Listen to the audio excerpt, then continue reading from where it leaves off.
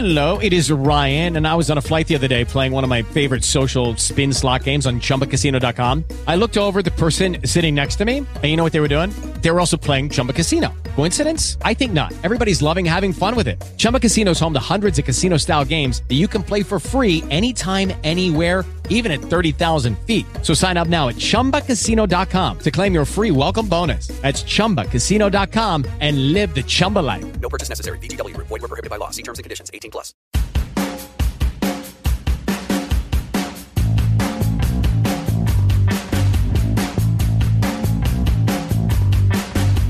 Hello and welcome to Pod Sequentialism. I am your host, Matt Kennedy. Pod Sequentialism grew out of the Pop Sequentialism catalog and traveling exhibition of comic book art, and has started 100 and some odd episodes ago here at Meltdown Comics and Collectibles, which makes me the longest running program on the Meltdown Podcast Network. And, we also like to talk about some of the other endeavors we have, my participation with the Panic Collective, which is Panic with a K, and, my gallery out in Pasadena, which is Gallery 30 South, and that's gallery30south.com, and all the ats and all the socials. You can follow this podcast on social media at PodSec, P-O-D-S-E-Q. And, of course, you want to get hip to what's happening at Meltdown Comics and Collectibles by following them on their social medias, which is where we record almost every week. So what I wanted to do with this particular podcast, and since we've been kind of having a change in direction to focus, I think, a little bit more, not necessarily as much on comics per se, as the DIY spirit, aesthetic, and ancillary causes that connect to what we do in entertainment. I wanted to have a show that specialized on the immigrant experience in Hollywood. And so my first guest today is going to be Melissa Campbell, who is a young actress who had a career for quite a long time in her home country before coming to Los Angeles and trying to make it here as well. And what I think is amazing about what we perceive when we know a little bit about performers from other countries is that we sort of assume that there's this great big network, like that there's Hollywood, and that everybody in Hollywood knows everybody in Hong Kong, and everybody in Hong Kong knows everybody, in Bollywood, and like there's this large knowledge base that people can pull from. And what you're going to discover in this program via our two guests, and our second guest will be Diana Georgi, who comes to us from St. Petersburg, Russia, and has lived in the United States for a very long time, is that there's never any real expectation of a continuance of success. And so what we're going to talk to these two women about today are the challenges, but also the kind of the silver lining to a lot of this stuff. So without further ado, welcome, Melissa. Hi. Hey. Hi, Matt. So we've been trying to plan this for a while. Yes. So this is nice. Yeah. And talk to everybody about... I guess first of all, we should say that you're a successful actress in Malaysia. You were acting as a child and continued to act into adolescence. Yeah. And you were born in Australia and then moved to Malaysia. Yep. Mm-hmm. So you're biracial. Yes. And you came to the U.S. in 2010. And what are the differences right off the bat between being in Malaysia and being in Los Angeles? Wow. In Los Angeles? Yeah. Oh my God. Well, I moved here. I moved 2010 to New York first. Yep. Like I think my gateway into the industry was going to school when I was in New York. But the biggest thing I think coming to LA, it was just knowing where to begin.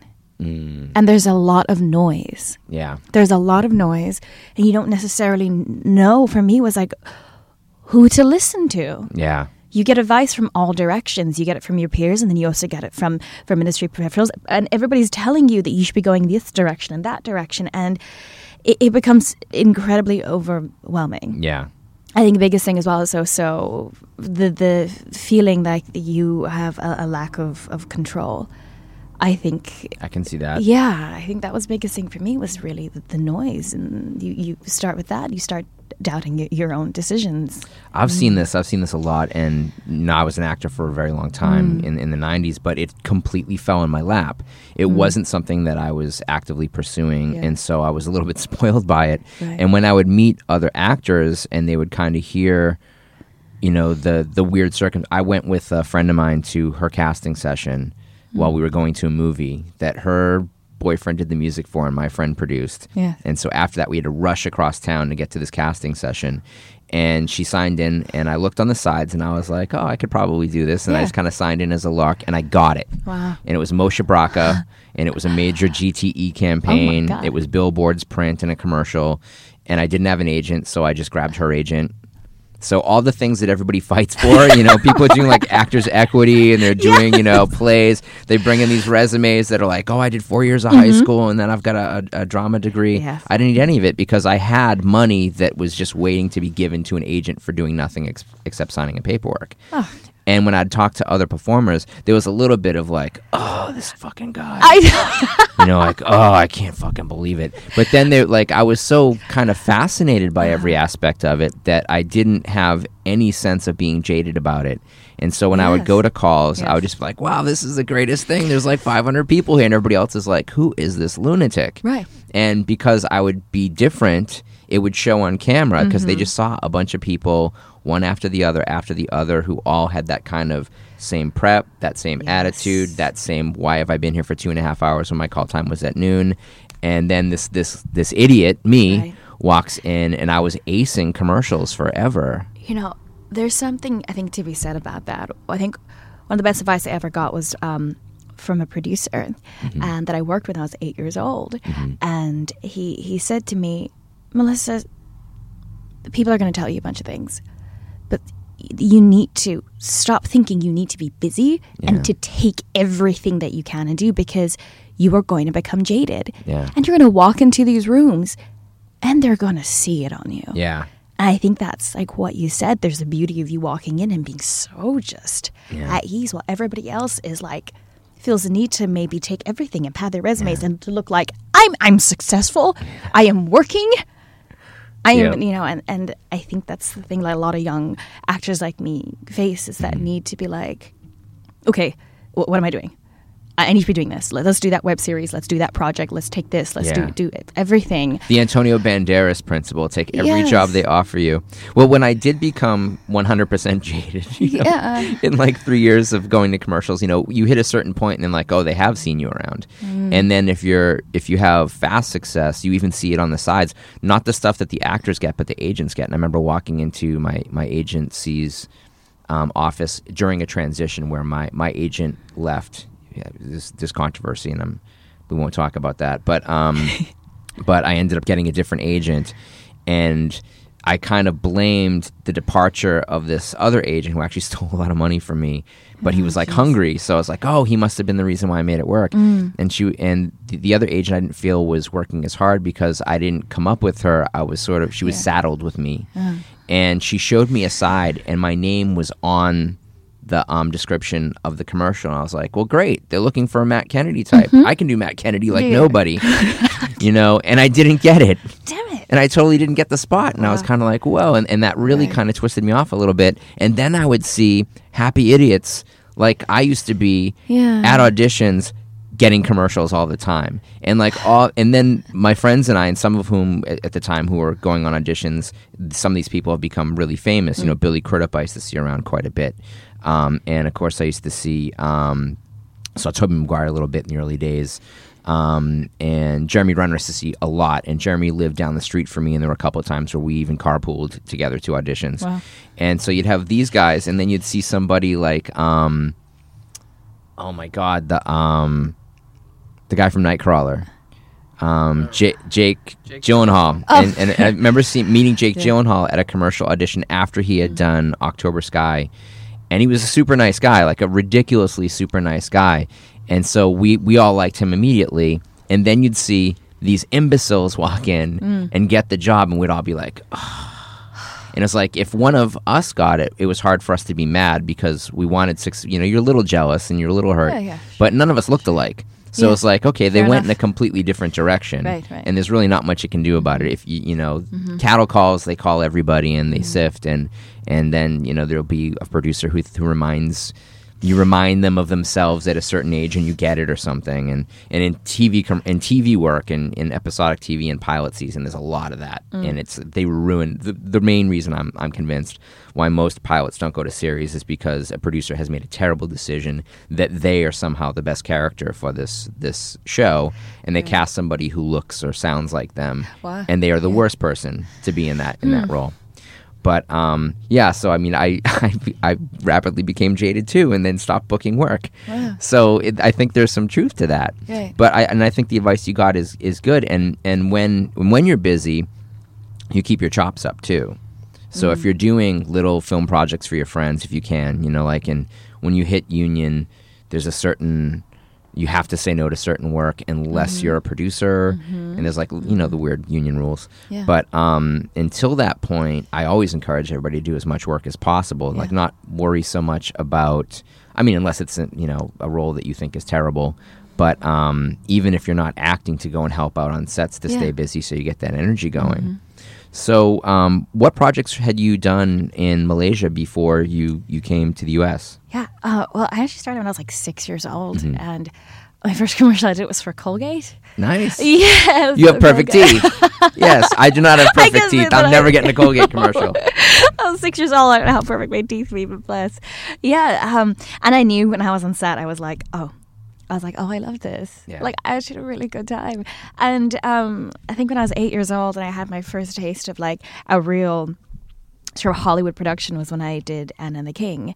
And they came to Malaysia and Kuala Lumpur, and they came to my school and they walked into my classroom and they went, is there anybody here that acts? I remember being 8 years old and I put up my hand and I was like, me? Yeah. And went through the whole casting process.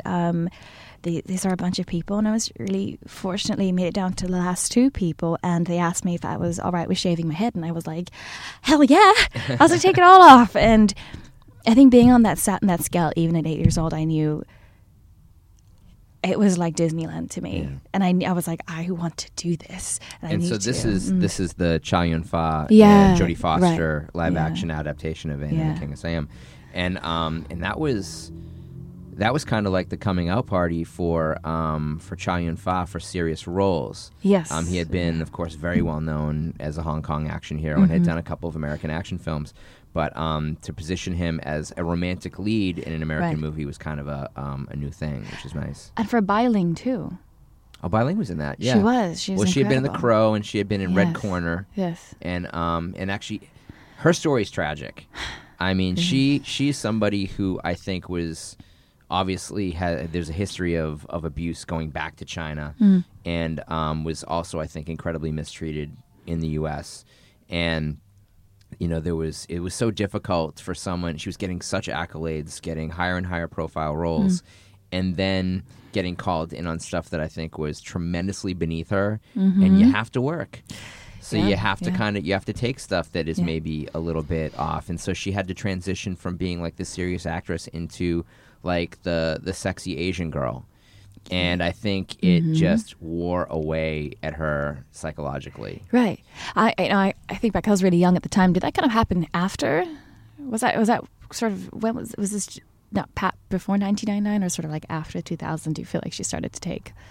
I think probably from that after Anne and the King, Yes. like as you start getting into Baby Daddy, I think she's in Baby Daddies. I think she's in, and then she started like getting like kind of like these, really sort of culturally insensitive Yeah. portrayals of Asians, and so then she was also being targeted by other Asian professionals, like how can you put forward that that stereotype, and then.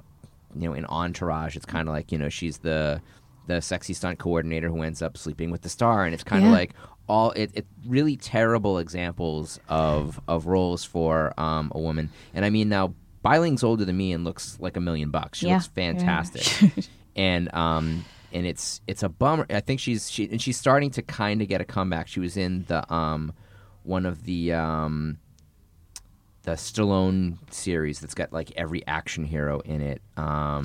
Yeah, the Expendables. Yes. And I think Yeah. she was in the third one, I think she's getting called back in for other things from that producer. But I mean, Bose Davidson, who is a producer and writer on that series, is himself an international filmmaker. And so I think he may have a sort of perspective as an international producer on that type of thing. Like he knows that if you really want to take advantage of someone like her, take advantage of the fact that she's a very physical actress, that she has martial arts capabilities, that she has a really specific look. You want her in the close-up. You don't want to necessarily squander that on something that could go to anybody else, that she does have a certain dynamic. But we digress. So you're getting this role, you shave your head at the age of 8 for this international production. Yeah. And so this is like after a Colgate commercial and you're getting a movie and now you really got the bug. Like it's really bitten you. Mm-hmm. And so what happens from there? I continued acting. Like I was seeing back, I was just doing commercials and doing and when I was a teenager, I started doing more of I call them like soap operas. To me, they're like the typical Mexican soap operas where they're dramatic and the close-ups go in and that whole thing. And I always knew I was like, I started doing voiceover work. I started doing animation, and a director at the time who was from the States was like, you want to do this? You need to really do it. Yeah. You need to go now. What are you doing? And I was like, oh, like I and he was kind of like the catalyst to push me to audition for my school, and I got in, and at the time I was in college, and I dropped out, and I grabbed my 4 bags, and I was like, I'm moving to New York, and I'd never been to the States before. Wow. Yeah, I remember arriving with my 4 bags and being like, holy shit. Yeah. It's everything like it is in the movies. Yeah. When you arrive in New York City at 18 with 4 bags. Well, I know a kid who actually, I grew up in Boston, north of Boston, and a kid that I went to high school with went to NYU. Yeah. And the first day he went, he could get there before school starts. So you got all your stuff on the front, stoop. Yeah. And he didn't know any better and was kind of like, hey, can you watch this while I go to the store? And all of his stuff got stolen. Every single thing he brought with him was gone when he got back from the corner store. Oh, no. And, waiting for the landlord to meet him with the keys. And he did not last his first Oh, listen, at least I didn't have term that. at NYU. Yeah. I'm from Malaysia, I'm about everybody's about to fucking do something to you. Yeah. Oh, shit, can I swear? You can swear, yes, absolutely. Yeah, I'm like, oh, somebody's about to jack me. Somebody's out. Yeah, so that's fine. I got that part down, so that was all right. So you had done like a bit of television. Yeah, I'd done a bit. I always I'm like, for the industry that it is, it's a very small network, and it's sort of, it's not like it is here. There, it's like they look at the way you work on set and how your culture is, and then you sort of get referred, and you kind of keep definitely going from there. But I look back and I was like, I was so young. Mm-hmm. I was so young. I was like, the technique of acting that I was working in was from my own, in my head what I thought it was. Yeah. I look back and I'm like, oh, it was horrible. I was so bad. I just look back and I'm like, gosh. I just have a really high opinion of myself. Like, I go back and I look at, the commercials and stuff that I did. And, in the early 90s, there was like 4 Super Bowls in a row that I had a commercial in. Yeah. And, that's like better than... In a row, I mean, that's probably better than any quarterback. It's like, I was in the Super Bowl 4 years in a row. Yeah. But and I see some of them, I'm not really embarrassed by them. I'm kind of like, I remember what it was like being on those sets and that sense of wonder. And that first GTE commercial was also like got tremendous, for whatever reason, like newspaper coverage. And so there was a shot of me in USA Today. Yeah. So like my mom didn't really read USA Today, but I found out about it. I'm like, oh my God, I'm in the newspaper, and that's a great bragging thing. So, they pretty much thought that I moved to LA to become like a dirtbag and fall off the grid or something. It's like, oh, he's going to play music, he'll be back. Yeah. And then I wasn't coming back, and then my dad would be at, the Volunteer Yacht Club in Lynn. Not as glamorous as it sounds by any stretch of the imagination. And, a commercial would come on, I'd be on, and he'd be able to be like, oh, that's my son, and it gave a little bit of brag factor. Yeah. And then when I did go back and visit, the attitude at home had completely changed, where it was no longer, what are you doing with your life? Mm-hmm. But it was like, oh, yeah, it's, we've been seeing you, you've actually been on TV. How's it going? What's it like in Hollywood? And then the embarrassing stuff of like, so what celebrities you're hanging out with and that type of stuff. But it is different when... if you don't have support, when you start to appear in stuff, then people take it to a different understanding of it. And I think you probably had a lot more support than I did, as far as like your family's pretty cool with it. Yeah. They did, yeah. Mm-hmm. But when you go to New York, and New York is kind of it can be very rough. Yeah. But what school were you going to? I went to the New York Conservatory, Dramatic Arts. Yeah. Right on. CDA. Right on. Mm-hmm. And so, what? I'm trying to think. Like, there's probably some people in that class that we would know. Yeah. These days, like, did you have any fellow students that kind of made it? No, he wasn't in my year, but Miles Teller graduated from my school. Okay, Miles Teller. Yeah. Yeah, he's one of them. He's been around for a while. genre beloved or genre hated, depending upon how you look at it. People hate the Fantastic Four movie. But otherwise, he's done pretty well for himself. He has. Yeah. He's great. So when did you decide to leave New York? Was it because you went through school and you graduated, or you're like, okay, I've hit this wall and now I need to go someplace else? Or were you doing any kind of theater, or was there a lot of work to be had in New York? I was doing a lot of theater, but the theater I was doing, it was like underground. It was off Broadway. It was like the weird. It was great fun, but like, I got this thing I'm doing at Liberty and Lefferts in Queens. You know how it is, and you come out of school and you're fresh, and you're like, I'm a thespian, and you're like, you do, but you're really doing theater for yourselves. Yeah, it's really just for your little ensemble. Yeah. Like you're not thinking about.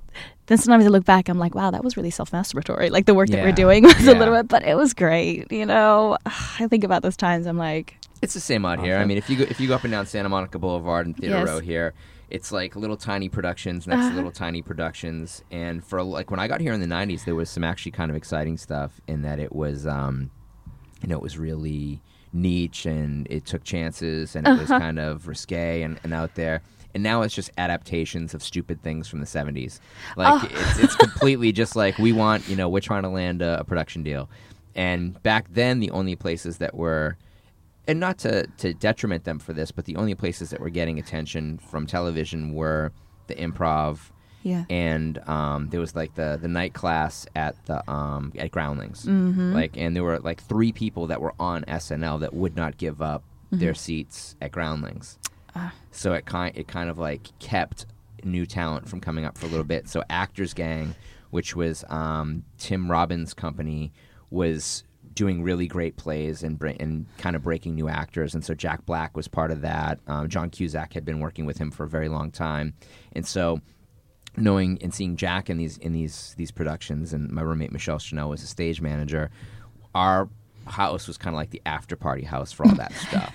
So there'd be parties, and even in like the middle of the day, I would bartend at night, Yeah. Familiar story. I see. And, you sleep a little bit late and you hit your auditions. Mm-hmm. And so, get out of bed at 11:30 in the afternoon and go downstairs and take a shower.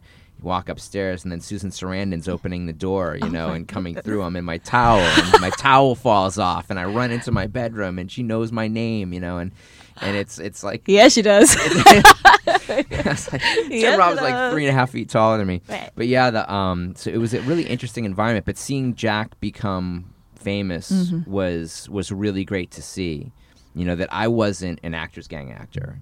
Yeah. I was this guy that occasionally got work and didn't really seem to take it too seriously and was more interested in behind-the-scenes stuff. Yeah. And this guy was incredibly talented, and Canadian, comes to L.A., does amazing comedy stuff, had improv skills, a mile long, and was just an entertaining and funny guy. Yeah. So, and there was, Andy Dick was also part of that troupe.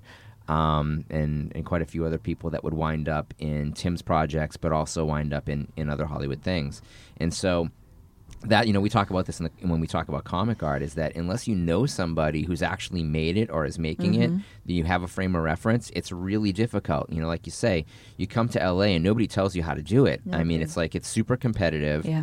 In the music industry, it was very welcoming. When I came out here to play music, everybody was like, "Oh, new guy, this is awesome. Let's hang out. Is this guy cool?" Because we hate everybody else. Yes. And they're pretty warm and they embrace you against everything that everybody says about LA. But in acting, there's the cliques, and so it's like there's the Beverly Hill Playhouse, which is kind of a hotbed of Scientology for a very long time, and then there were like other places, and there was the actors studio. Yes. So you had like James Franco was bartending at the pizza place across the street and taking his day classes over at the actors studio. And we knew him and was like, well, this dude's ridiculously good looking. He's gonna make it, and and he did. And it didn't take him long. Actually, it was pretty quick. But there's like, why isn't this person breaking through? Yeah. And I've said this to you. It's like, I'm like, who isn't seeing you and thinking like, oh my God, if you have a bunch of boxes that you want to check off, it's like you check a lot of boxes. You've got like, because you're biracial and because you're not tall but you don't read short. Yeah. That the right person has to be like, oh my God, you'd be perfect for this. And it's just like a matter of having an agent that gets you in front of that right casting director, because casting directors don't like to hear directly from producers necessarily. And then it's like, and what producers aren't full of shit. So there's that too, because you're going to get people that are going to like shine you on because they want something, or they're just not genuine. Right. So when you come to LA after being in New York and doing theater and having a little support system and putting on plays, how does that transition happen? And again, it's like talking from like having success in another country, getting a degree in the dramatic arts and doing work, and then you come to LA and it's like, what am I going to do? Absolutely. It's not, it's hard. It is really hard emotionally and mentally as well. I question myself every single day. Yeah. I have moments still in the shower where I'm like, I am terrible. Yes. And, you know, I moved from New York because I finished my school. I did another year and I realized I was like, what am I doing? For me, I was like, I am working, like I said, waitressing and bartending 30 hours a week to live in New York, not doing what I want to do. And I knew I always wanted to do film and TV.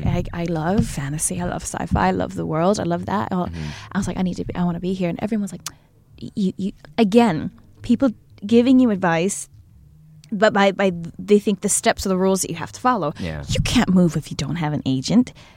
You can't go without representation. Yeah. You just can't. Except like, that you can. Yeah, and it really was. And the question for me was, I was like, I'm just going to follow my happiness. And I knew I wasn't happy in New York anymore. I was like, I need to go. And most people have their fuck it moments in New York. Yeah. And I've talked to some actors here who, a working actor, Hank Chen, he's Asian. He said he had a fuck it moment in New York too, where he was like, fuck it. And he left. And it wasn't really because he was so much chasing the work. I just knew, I was like, it is just time. Yeah. And I will make it work. Yeah. And I will just do it. I will go there and I will figure it out. I just knew I need to be out of here right now because, what is it? You're doing the same thing? The definition of insanity is just doing the same thing over and over again. Expecting different results. Yes. Yeah. It was just time to just change it. Jump off the treadmill.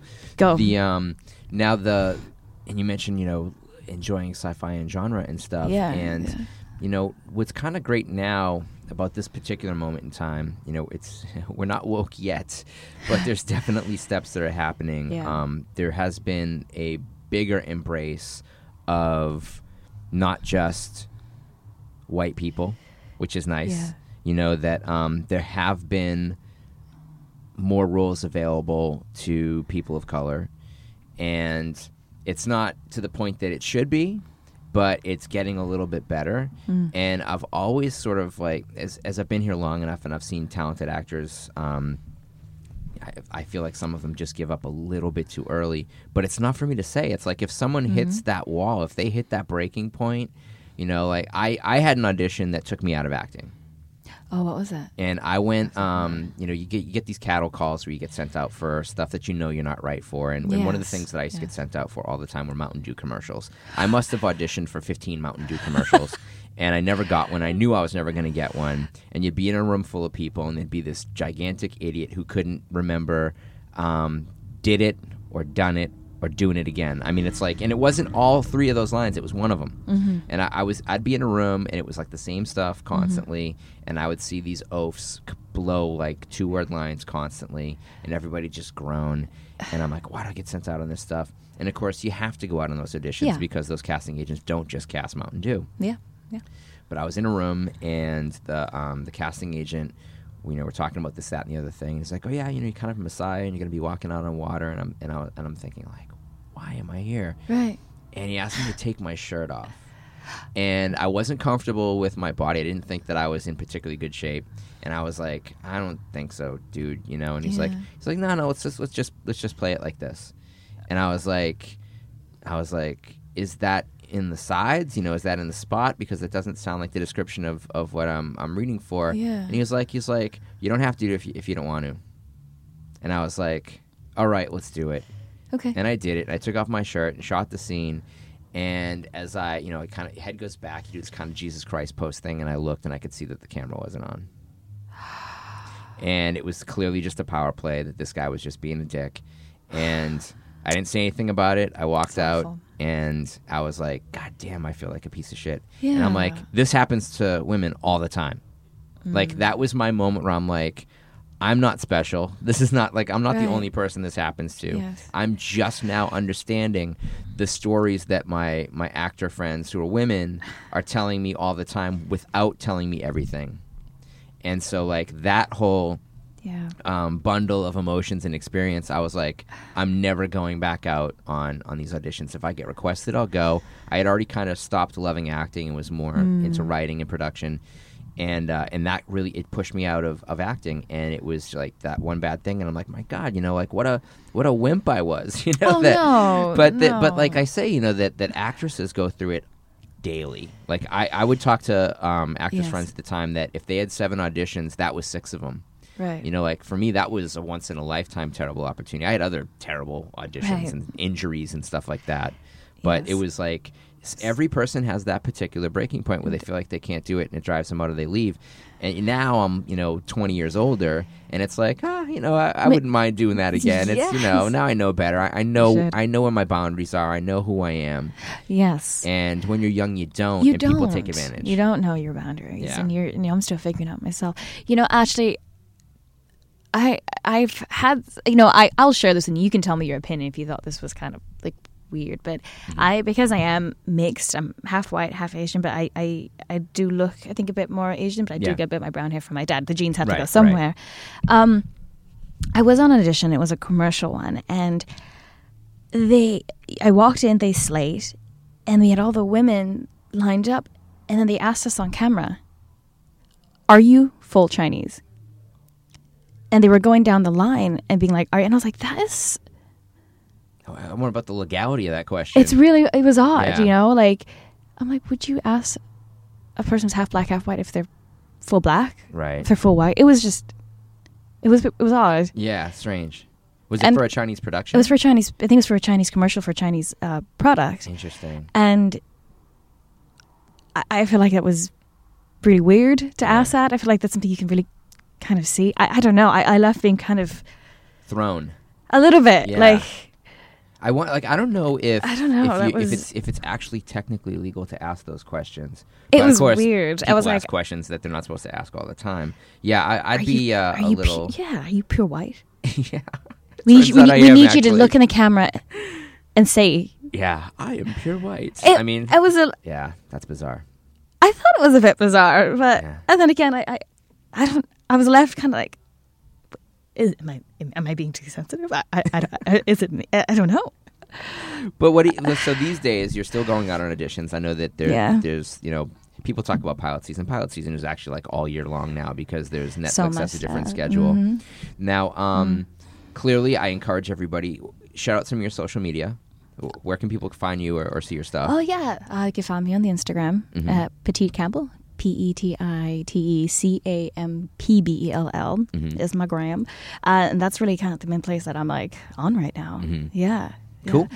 Well, thanks for coming in and talking about this. We're going to have in Diana Georgie to kind of take a different aspect of this. But, I thought it was important to bring you in for a couple of reasons. Number one, I think that because we do have so many people that are involved in genre filmmaking and in that type of thing, that I think if they do see you, they're going to be like, yeah, like, Kennedy's right. Like, why doesn't everybody know who this girl is?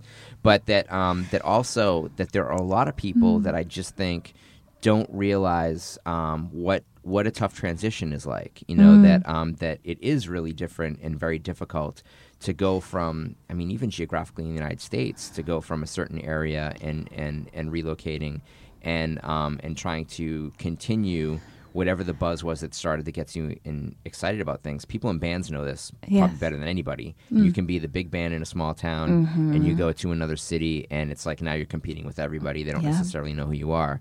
And that's why, the keeping the home base and touring became a big thing with musicians. You can't do that as an actor. No. You have to be where they're casting You stuff. do.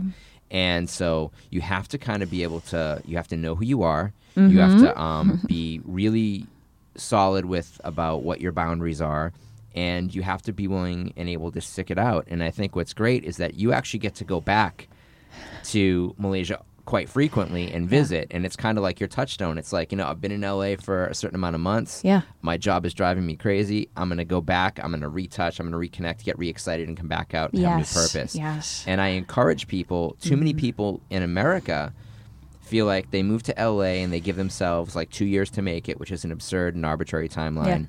And then they go back home and they never come out. They never come back. Yeah. And it's like, no, regroup, come back. Yes. Regroup, come back. Yes. You need that kind of time off. You need that vacation Very time. You need that important. mental health time. Mental health time. Yeah. It's definitely all about that. Well, awesome. Well, thanks for coming on the show. Thanks, Matt. All right. Cheers. Going to take a little break here to hear a word from one of our sponsors, so we'll be back in 60. Hello, and welcome back to Pod Sequentialism. I'm your host, Matt Kennedy. And in continuing with this special on the immigrant experience in entertainment, I wanted to invite on my friend Diana Georgie, who was born in St. Petersburg and came here as a child and has been in West Hollywood for quite a while now and has had some pretty incredible success in modeling and in painting. And so this is a sort of very different aspect to what we talked about with Melissa, where Melissa had early success and is now describing that transition and trying to continue on in a career as a young adult and continue the second chapter of a fairly successful career as an actress. We're going to talk about what it's like to come here apropos of nothing, with your family, and then kind of figure it out as you go along. So how old were you when you came here from Russia? Hi, Matt. Yes, hello. I was not even 8 months old, actually. Mm-hmm. Yeah. It was the fall of the Soviet Union, Mm-hmm. and my mom immigrated here with literally pretty much nothing but the clothes on her back. Yeah. So it was starting from scratch. And she had a degree actually in journalism back Mm-hmm. in Baku. Mm-hmm. And, she was working towards that, had dreams of the future. And, one day you wake up and life is not ever the same again. And now you have a baby. Your mom would be a fascinating interview too, actually, by the way. Oh, Your yeah. I mom don't is know so why cool. I'm here. She should be the and my mom is actually full Armenian. Mm-hmm. Most people don't know I'm half Armenian at all, amongst many other things on the other half. But, she basically had to flee Azerbaijan. There was essentially another mini genocide happening, which is not really talked about at all. Yeah. It's interesting. There's an almost mention of that in The Terminal, the Spielberg film. They don't say that he's Armenian, but clearly the only place where you could have a visa from that was now being canceled and that you had no status officially was if you were Armenian during a really small period of time during that second Azerbaijan revolution. Yeah. And I sort of really wish that Spielberg had kind of called out which country it was and not kind of made up a fake country for it to represent. Sure. But, there's one of many coups that don't get covered by American newspapers, right? That's true. Yeah, most people, you'd be surprised how many people Americans don't know what Azerbaijan is. It's not a country you hear much on the news or, just in films. So it might as well be Mars to some people. But yeah, we had family in St. Petersburg, so they helped my mom at this difficult time, and that's when, my cue, I was born. Mm-hmm. And, she just kind of was figuring out what she wanted to do, where to resettle, and that didn't feel like home. Mm-hmm. And that's the time when America was taking in a lot of immigrants from Soviet Union at this difficult time. And I believe we had a sponsor. Mm-hmm. And, it's crazy because we literally could have landed anywhere in the country. We could be in the middle of some small village in, Oklahoma. Right. It could be anywhere. But of all places, it ended up being San Francisco. Yeah. And, that's a pretty goddamn lucky place to end up anywhere on Earth. And, and that's when my mom kind of was like, okay, well, what does one do when you're 24 years old and you have a baby? And my father was still back in Baku, actually. Mm-hmm. They were separating. It was just a really turbulent time. And that's when she decided, how about dental assisting? And then the rest is kind of history from there. Yeah. So you relocate from San Francisco to West Hollywood at what age? I believe I was 17. 17. So right, senior high school. Well, no, I actually got homeschooled, and I graduated high school pretty early, right when I turned 16, I believe. Mm-hmm. So, funny enough, I was doing some modeling back in San Francisco, and I had, dreams of New York and the big league, and I went out there once and met with agencies, everyone from the top to the no name that you don't want to be with your last resort. The broom closet next to the the elevator on the same floor as a well-known place. Yeah, essentially. And it pains me to say I was rejected by everyone, literally everyone. Not one person was like, okay, let's give her a chance. Everyone slammed the door in my face. Yeah. So when I came back to San Francisco, graduating high school early and everything, I was like, cool. I've been painting as a hobby all this time. I literally live 2 blocks away from Academy of Art. Yeah. What am I doing? Cool. I'm going to go work as a, barista somewhere part-time and start going to art school. Follow what I love. And then one day, the late Oscar de la Renta actually was having a show in, I believe it was Tahoe. And they were casting from San Francisco agencies. Yeah. So it's a straight shot over there. You just, you head a little bit east. I've done that drive. I've done that drive from Tahoe across. It's actually Tahoe is gorgeous both in winter and summer. This was, I think, like springtime and, a lot, very, from what I remember, it was in a really beautiful sort of country club kind of an environment. Lots of very poised, older, rich ladies. Yeah, the blue hairs, yeah. And I booked that show. And I was chosen to close it. So at the very finale of the show, Mr. De La Renta and I came out hand in hand, and that photo made it, I believe, to a cover of Women's Wear Daily, which is this daily magazine. Yep. And just WWD, as I'm... industry standard, yep. It's like the variety of the fashion world. Yeah. And then as I'm, preparing papers and everything to go to art school, that cover landed on the desk of an agent here, Krista Clayman at LA Models, and she kind of scouted me down, who is this girl, and called my agent in San Francisco and, said, come here, I'd like to represent you. And I think by then I think it was probably 6 months later after my very failed New York trip. You grow a little bit taller, smarter, skinnier. And then by the time I got to LA to meet with Krista, who was interested in representing me for Runway, I met with other agencies here for print, and the response was day and night difference. I had my pick of the litter here. And after, almost 17 years of being in San Francisco, I don't know, my family and I kind of decided maybe it's time for a change, and we moved certainly here. It was getting a lot more expensive in the Bay Area around this time too. So there was the I know a lot of people who relocated from the Bay. If they went south, they came to LA. Like invariably, there was no halfway medium. If they were going south, they were coming to LA. Some people that wanted to stay in the Bay Area would go out to Sacramento, or they would go out to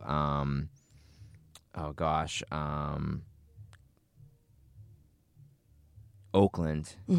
But it was worse because they knew what they were missing via San Francisco by being that close to it and adding to the commute. So they would invariably go further north, and they go to Portland, and they go to Seattle. And so it's good that you went to where it was a little bit warmer. Yeah. And I mean, and into a very large Russian community.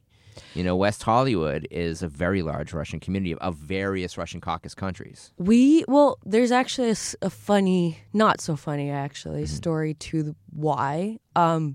Literally on my first, we get off the plane.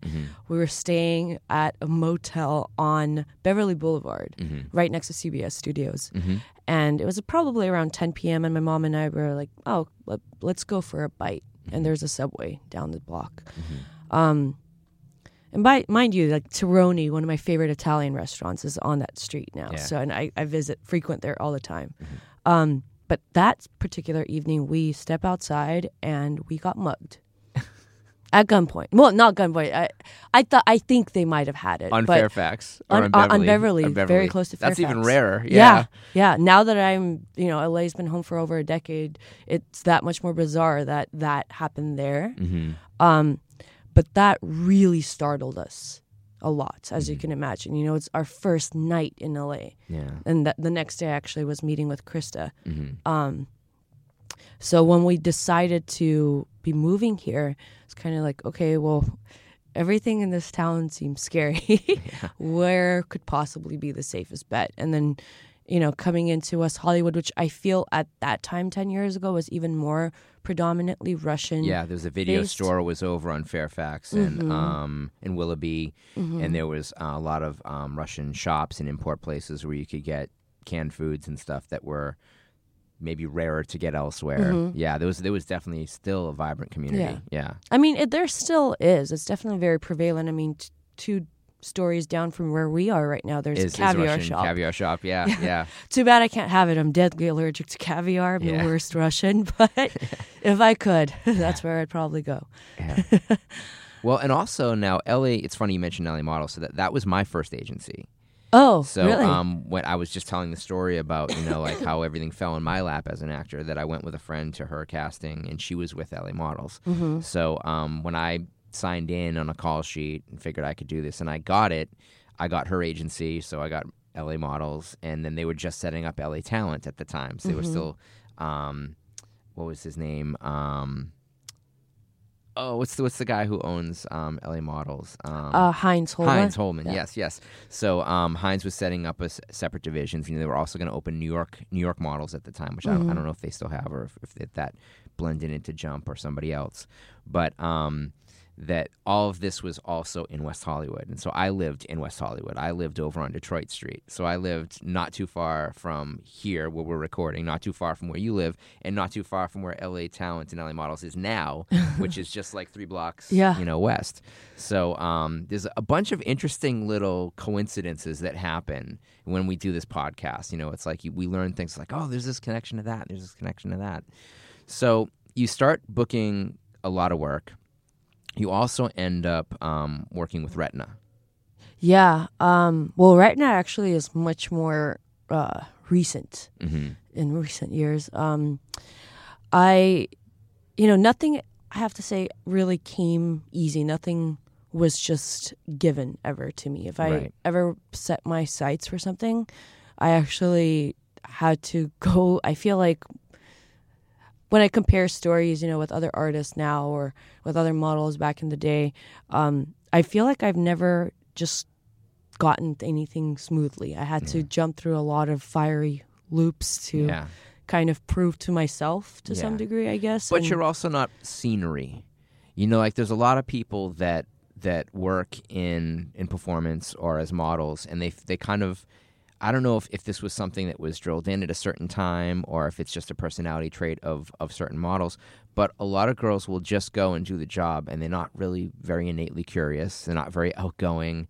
And so what you've had, as far as I've known, as long as I've known you, is that you have an innate curiosity, but it's not just curiosity. It's like, I'm not just going to be curious about this. I'm going to ask a question about it, and I'm going to ask a follow-up question about it, and then I'm going to go read up on it, and I'm going to figure out, if what they just told me is true, and kind of come back with it and find your own way. And I think that it's a combination of that kind of DIY aesthetic, but that there's a real follow-through.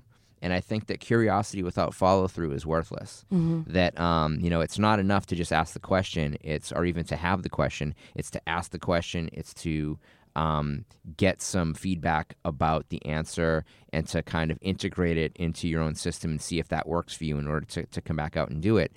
And so, I mean, you also have patience, and there's a certain amount there's a certain thing to be said for having patience. That some people give up too easily, some people are too easily dissuaded, and patience. And this might be a Russian thing, though, too.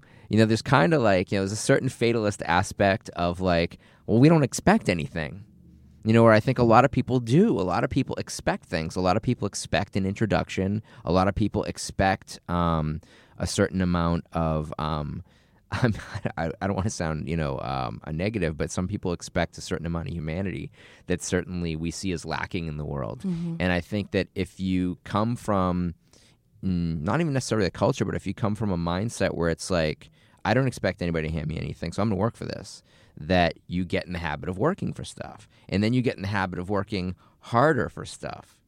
And so, when you say it's like, nothing came easy, it's like, well, yeah, I mean, it's like you've really you've made your own career. You've built your own career, and that's commendable. Thank you. Absolutely. Yeah, I mean, I don't know. I guess I remember as a kid being told, like, never stop asking questions. Yeah. And I guess that became my permanent mantra in life.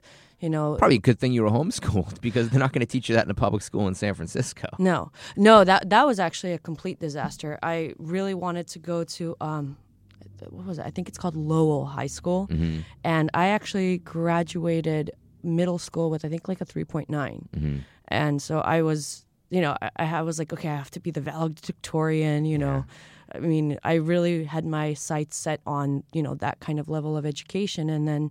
The San Francisco School District was absurd for choosing to place kids based on proximity versus where that's their grades very common American thing. So I was placed in this high school that doesn't really have the best reputation. Yeah, not a magnet school, we'll say. No. Yeah. I don't want to say anything bad, but I mean, you could any grade. It's not known for its, you know, intellect, or, you know, there's no AP classes, nothing like that.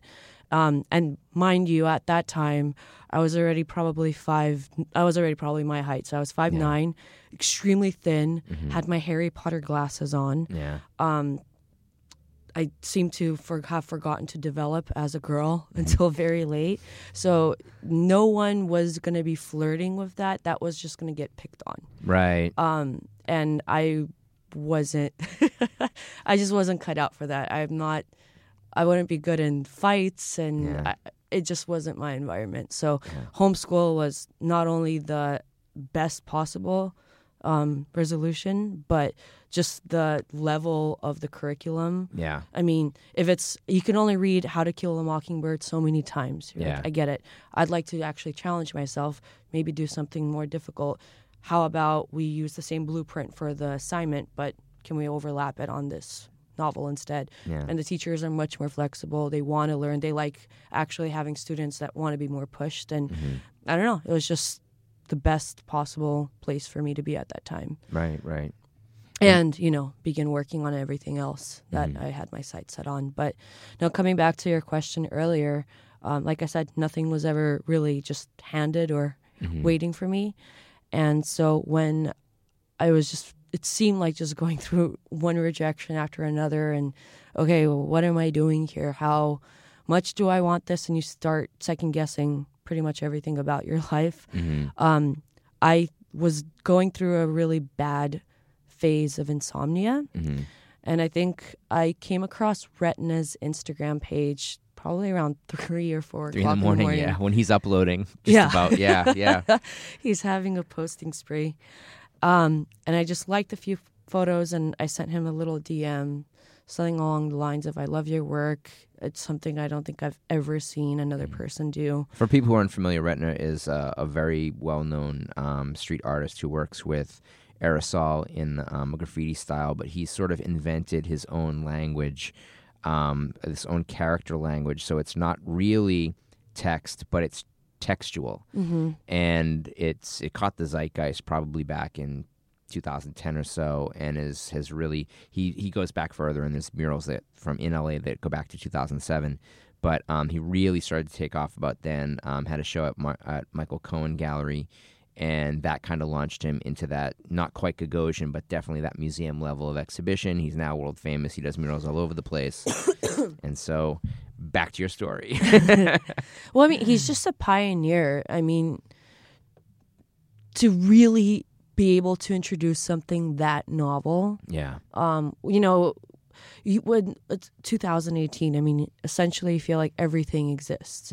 So, I don't know, to still be able to constantly reinvent yourself and create that quality of work and just be a breathing, living artist like that and be here in LA, that's exciting. Yeah. And so, I messaged him, and he was up. And he wrote me back, and I guess he kind of just assumed I was a girl. You know, I had on my Instagram page predominantly modeling photos. Yeah. And then I'm like, no. I'm actually an artist. Here's some of my work, which was not that great, mind you, at the time. Now in retrospect. And he was like, oh, okay, well, if you're around this week, come by the studio. Would love to meet you. And I came in and we talked for probably 20 minutes, and he asked me some questions about myself, and I told him this is what I want to do. Like, I don't know, I need a push. Yeah. He's like, okay, let's get going. Let's paint. He loves collecting really beautiful gowns, expensive gowns, from Church Boutique. So he's like, actually, there's something I want to try. You're a model, so can we do something fun for a sec? I'm like, okay, what? And now a quick little segue. Church Boutique is a very high-end boutique, and they handle jewelry and clothing and artwork, and so they do have they've got some retina stuff in there. It's on Santa Monica. I'm trying to think who you compare it to, if there's any place that people would really know that really, like, Fred Siegel's back in its heyday was never quite as curated as Church is. Church is, I think, a lot more what you would say just true couture. Yeah. It's almost wearable art, essentially. Yeah. I mean, there's headpieces and masks. It's not very expensive. Very, very expensive stuff. It's something you'd wear to a gala, perhaps, Yeah. or for a photo session, but not, not Sunday brunch. No. Yeah. I mean, unless you're a very, very snappy dresser, I guess, Unless you're a Rothschild. Yes. But yeah, he insisted I put on this dress, and I think it was some really expensive, like, you could tell this probably is worth so much. It's pearls and metal, and you feel like $1 million putting it on. And I put this dress on. I'm like, no, are you sure you want me to paint in this? And he's like, yeah, let's go. Like, all right, well, he said this is a memory I'll never forget. And then we started painting, and I was doing a background, abstract kind of this gradient. From what I remember, it was like purple to gold. And then we kind of collaborated on 2 different ones together. And then once that dried, he did his, very traditional hieroglyphics. Yep. And and then from then on, we did a couple collaborations for billboards with Church. Yep. And then I assisted him, and that was kind of a big changing point for me because, Retina is an interesting person because there's so much happening in his world and what around him. And it's, you never know what to expect. I mean, 1 minute things can be still, the next minute it's almost chaos. Yeah.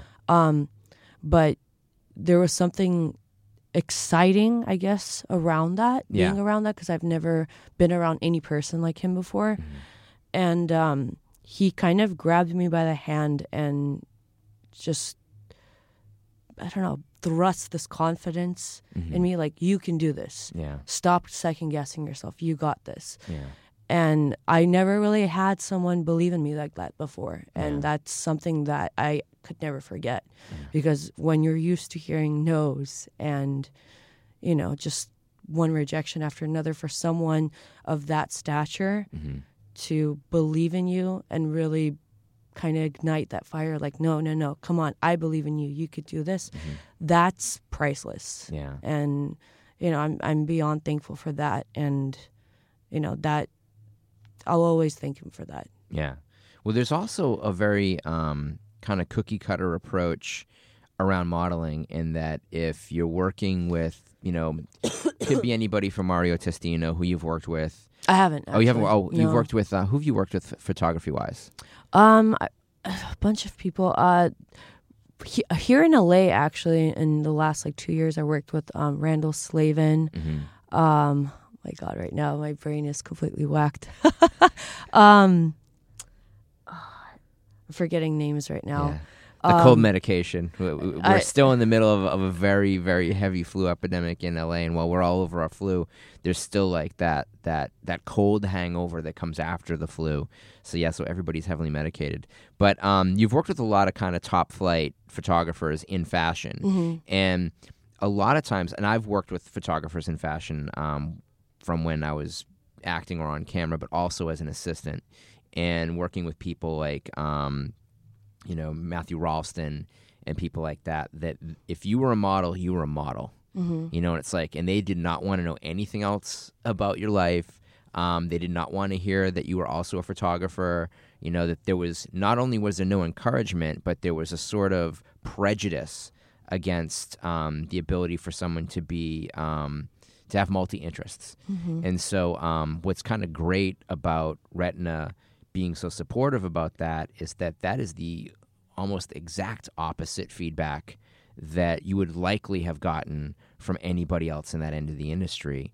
And so by doing that campaign, the church campaign, and there's photography of you with Retina's artwork on it as well, that you can then get the attention of other important campaigns that are like, oh, you know, like if we want a piece of this very exciting and volatile collaboration that we see is in the streets, and you know how it is. It's like there's in that Madison Avenue attitude. It's like, oh yeah, we need something hip, you know. And so like whether it's whoever the client is going to be for that ad agency, they know that they get a certain amount of something new, something current by virtue of seeing you and this work.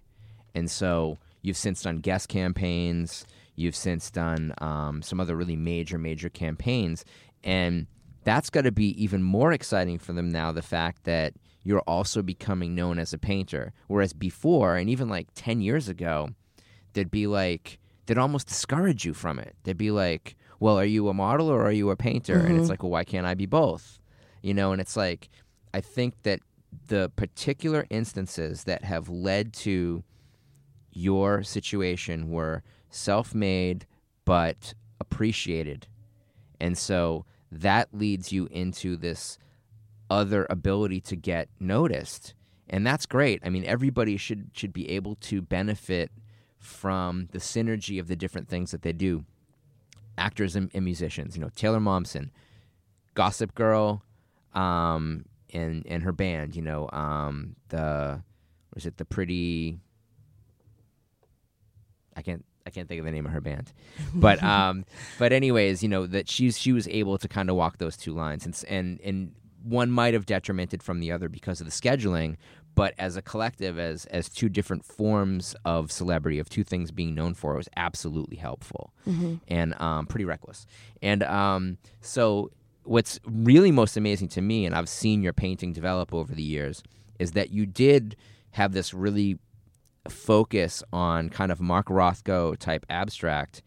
And if you were to tell anybody who knows your art now that that's where you started at, they'd be like, well, then how did it become this kind of amazing Walton Ford technical floral paintings? Because you have a really great technical gift for a visual style that is figurative. And coming at that from an abstract direction is kind of the opposite of the way that most people think of doing it. It's like that people go to art school and they learn figure drawing and they get their, you know, they do their 3 years and they get their degree and they get their painting chops up, and then they graduate and then they throw all that figurative work away and they do the fun work of just doing, you know, their abstract. You've done the harder route, which is to go from the sort of non-figurative work into extremely technical work. And that what's kind of fun about that, what's really great about that, is that then you can see each technical improvement so specifically. And what's hell on an artist is that what you've just painted is now compared in your head to the thing that you painted 2 months ago, compared to the thing that you painted a year ago and 2 years ago. And then you look back at something you painted 3 years ago and you're like, oh my God, I can't believe I painted that. I can't believe I put that out there. And it's like, and it's all great stuff. And it's great to see those transitions. And collectors love that type of transition, because that's seeing you get more technical ability makes them feel good about them spotting you before you had that technical ability, and they get to feel like, I've always had an eye for talent. I knew there was something special about this artist. And so it's great that, especially where you fall into the calendar at Gallery 30 South, is that, you know, this year has been, I mean, we're just in January, but if you go back, you know, to the past year, the our schedule isn't always figurative. You know, we do abstract and high concept work in between the figurative work, but you're coming immediately after this Star Wars mashup show, which got international attention, and then your work is very of a specific time, and it's, I think, incredibly relevant, and I encourage you. We have the preview up now at gallery30south.com. Go to the upcoming exhibitions, Diana Georgie, and you'll see these floral paintings, and each one of them has a single word. And so the single word is meant to invoke different things. Each word is a word that can mean very different things. And the types of flowers that you've chosen to paint before you paint the word on top is also related to how you can take that word in a certain direction. Yeah. For instance, the very first painting I started working on for the show is macho. Mm-hmm. And it's funny because I think when you think of the word macho, like when you close your eyes and actually picture it in your head, you don't see flowers. No, Yeah. I mean, the way I have always seen it is almost this SpongeBob, Bikini Bottom Beach kind of thing of like, I forget the name of the bodybuilder. Crap. Muscle Beach over in Venice. Yes, yeah. that So the whole six-pack concept. abs and Exactly. the biceps. Yeah, like super tan skin, like Yeah. puffy arms. That's how I see macho. Yeah. And then I thought that what happens if you gave macho a completely different meaning? Because why does it have to be?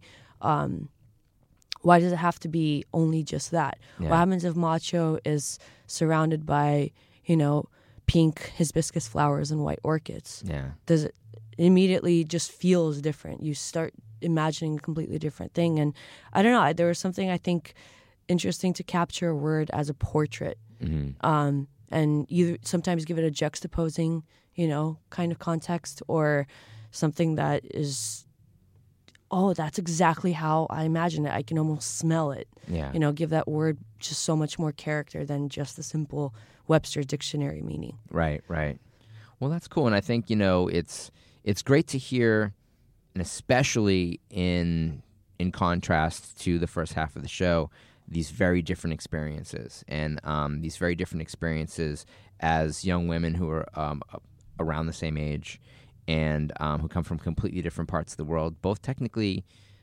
I mean, well, no, you're from Europe, you're not from Asia, but I guess you know that Russia is a country that has a very equally split appreciation of what we might consider Occidental and Oriental culture, and of an Asian sensibility and of a Western sensibility. Mm-hmm. And so it's cool to have these different aspects and very different experiences in the same city, and I absolutely encourage and people, you should look up Diana Georgie on her Instagram.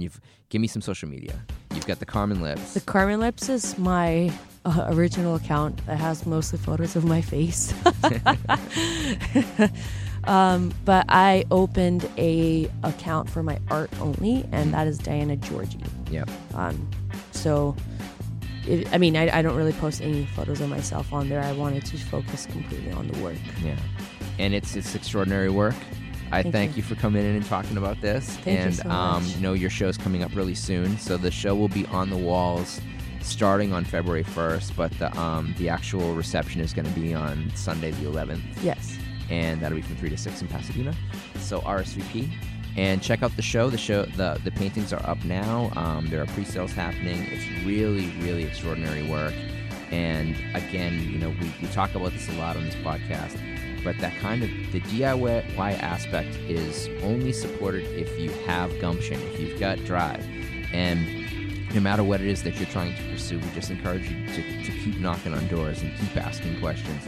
Maintain that curiosity and follow up and ask for more questions. Seek other perspectives. Find whatever it is that works for you to be able to do it.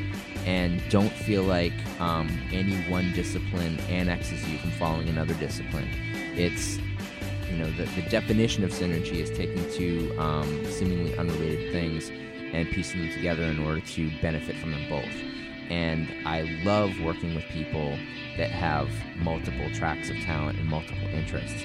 And it's been very exciting, in the years that we've known each other, to see you really just embrace not just the painting, but who you are, and to make these things work. There's a really great aspect to the sense of humor in your work that isn't always on the nose. It's like it's not just always right there.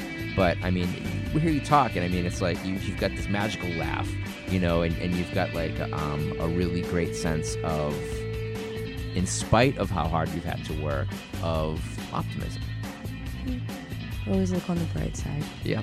All right. Well, thanks for coming in. Thank you for having me. Again, I hope you've enjoyed this episode of Pod Sequentialism. I've been your host, Matt Kennedy. This has been recorded at Meltdown Comics and Collectibles, and we encourage you to seek out both Diana Georgie's social medias, but also to check out the show at gallery30south.com.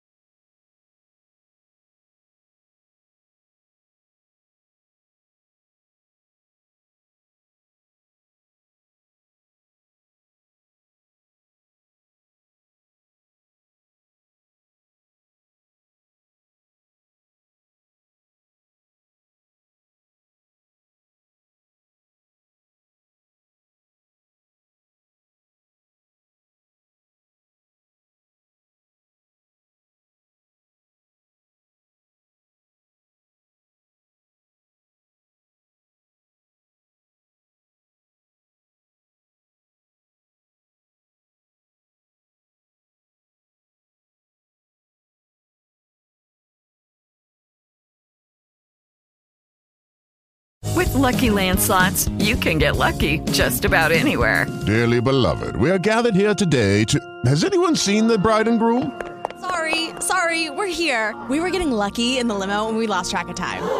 No, Lucky Land Casino, with cash prizes that add up quicker than a guest registry. In that case, I pronounce you lucky. Play for free at LuckyLandSlots.com. Daily bonuses are waiting. No purchase necessary. Void where prohibited by law. 18+. Terms and conditions apply. See website for details.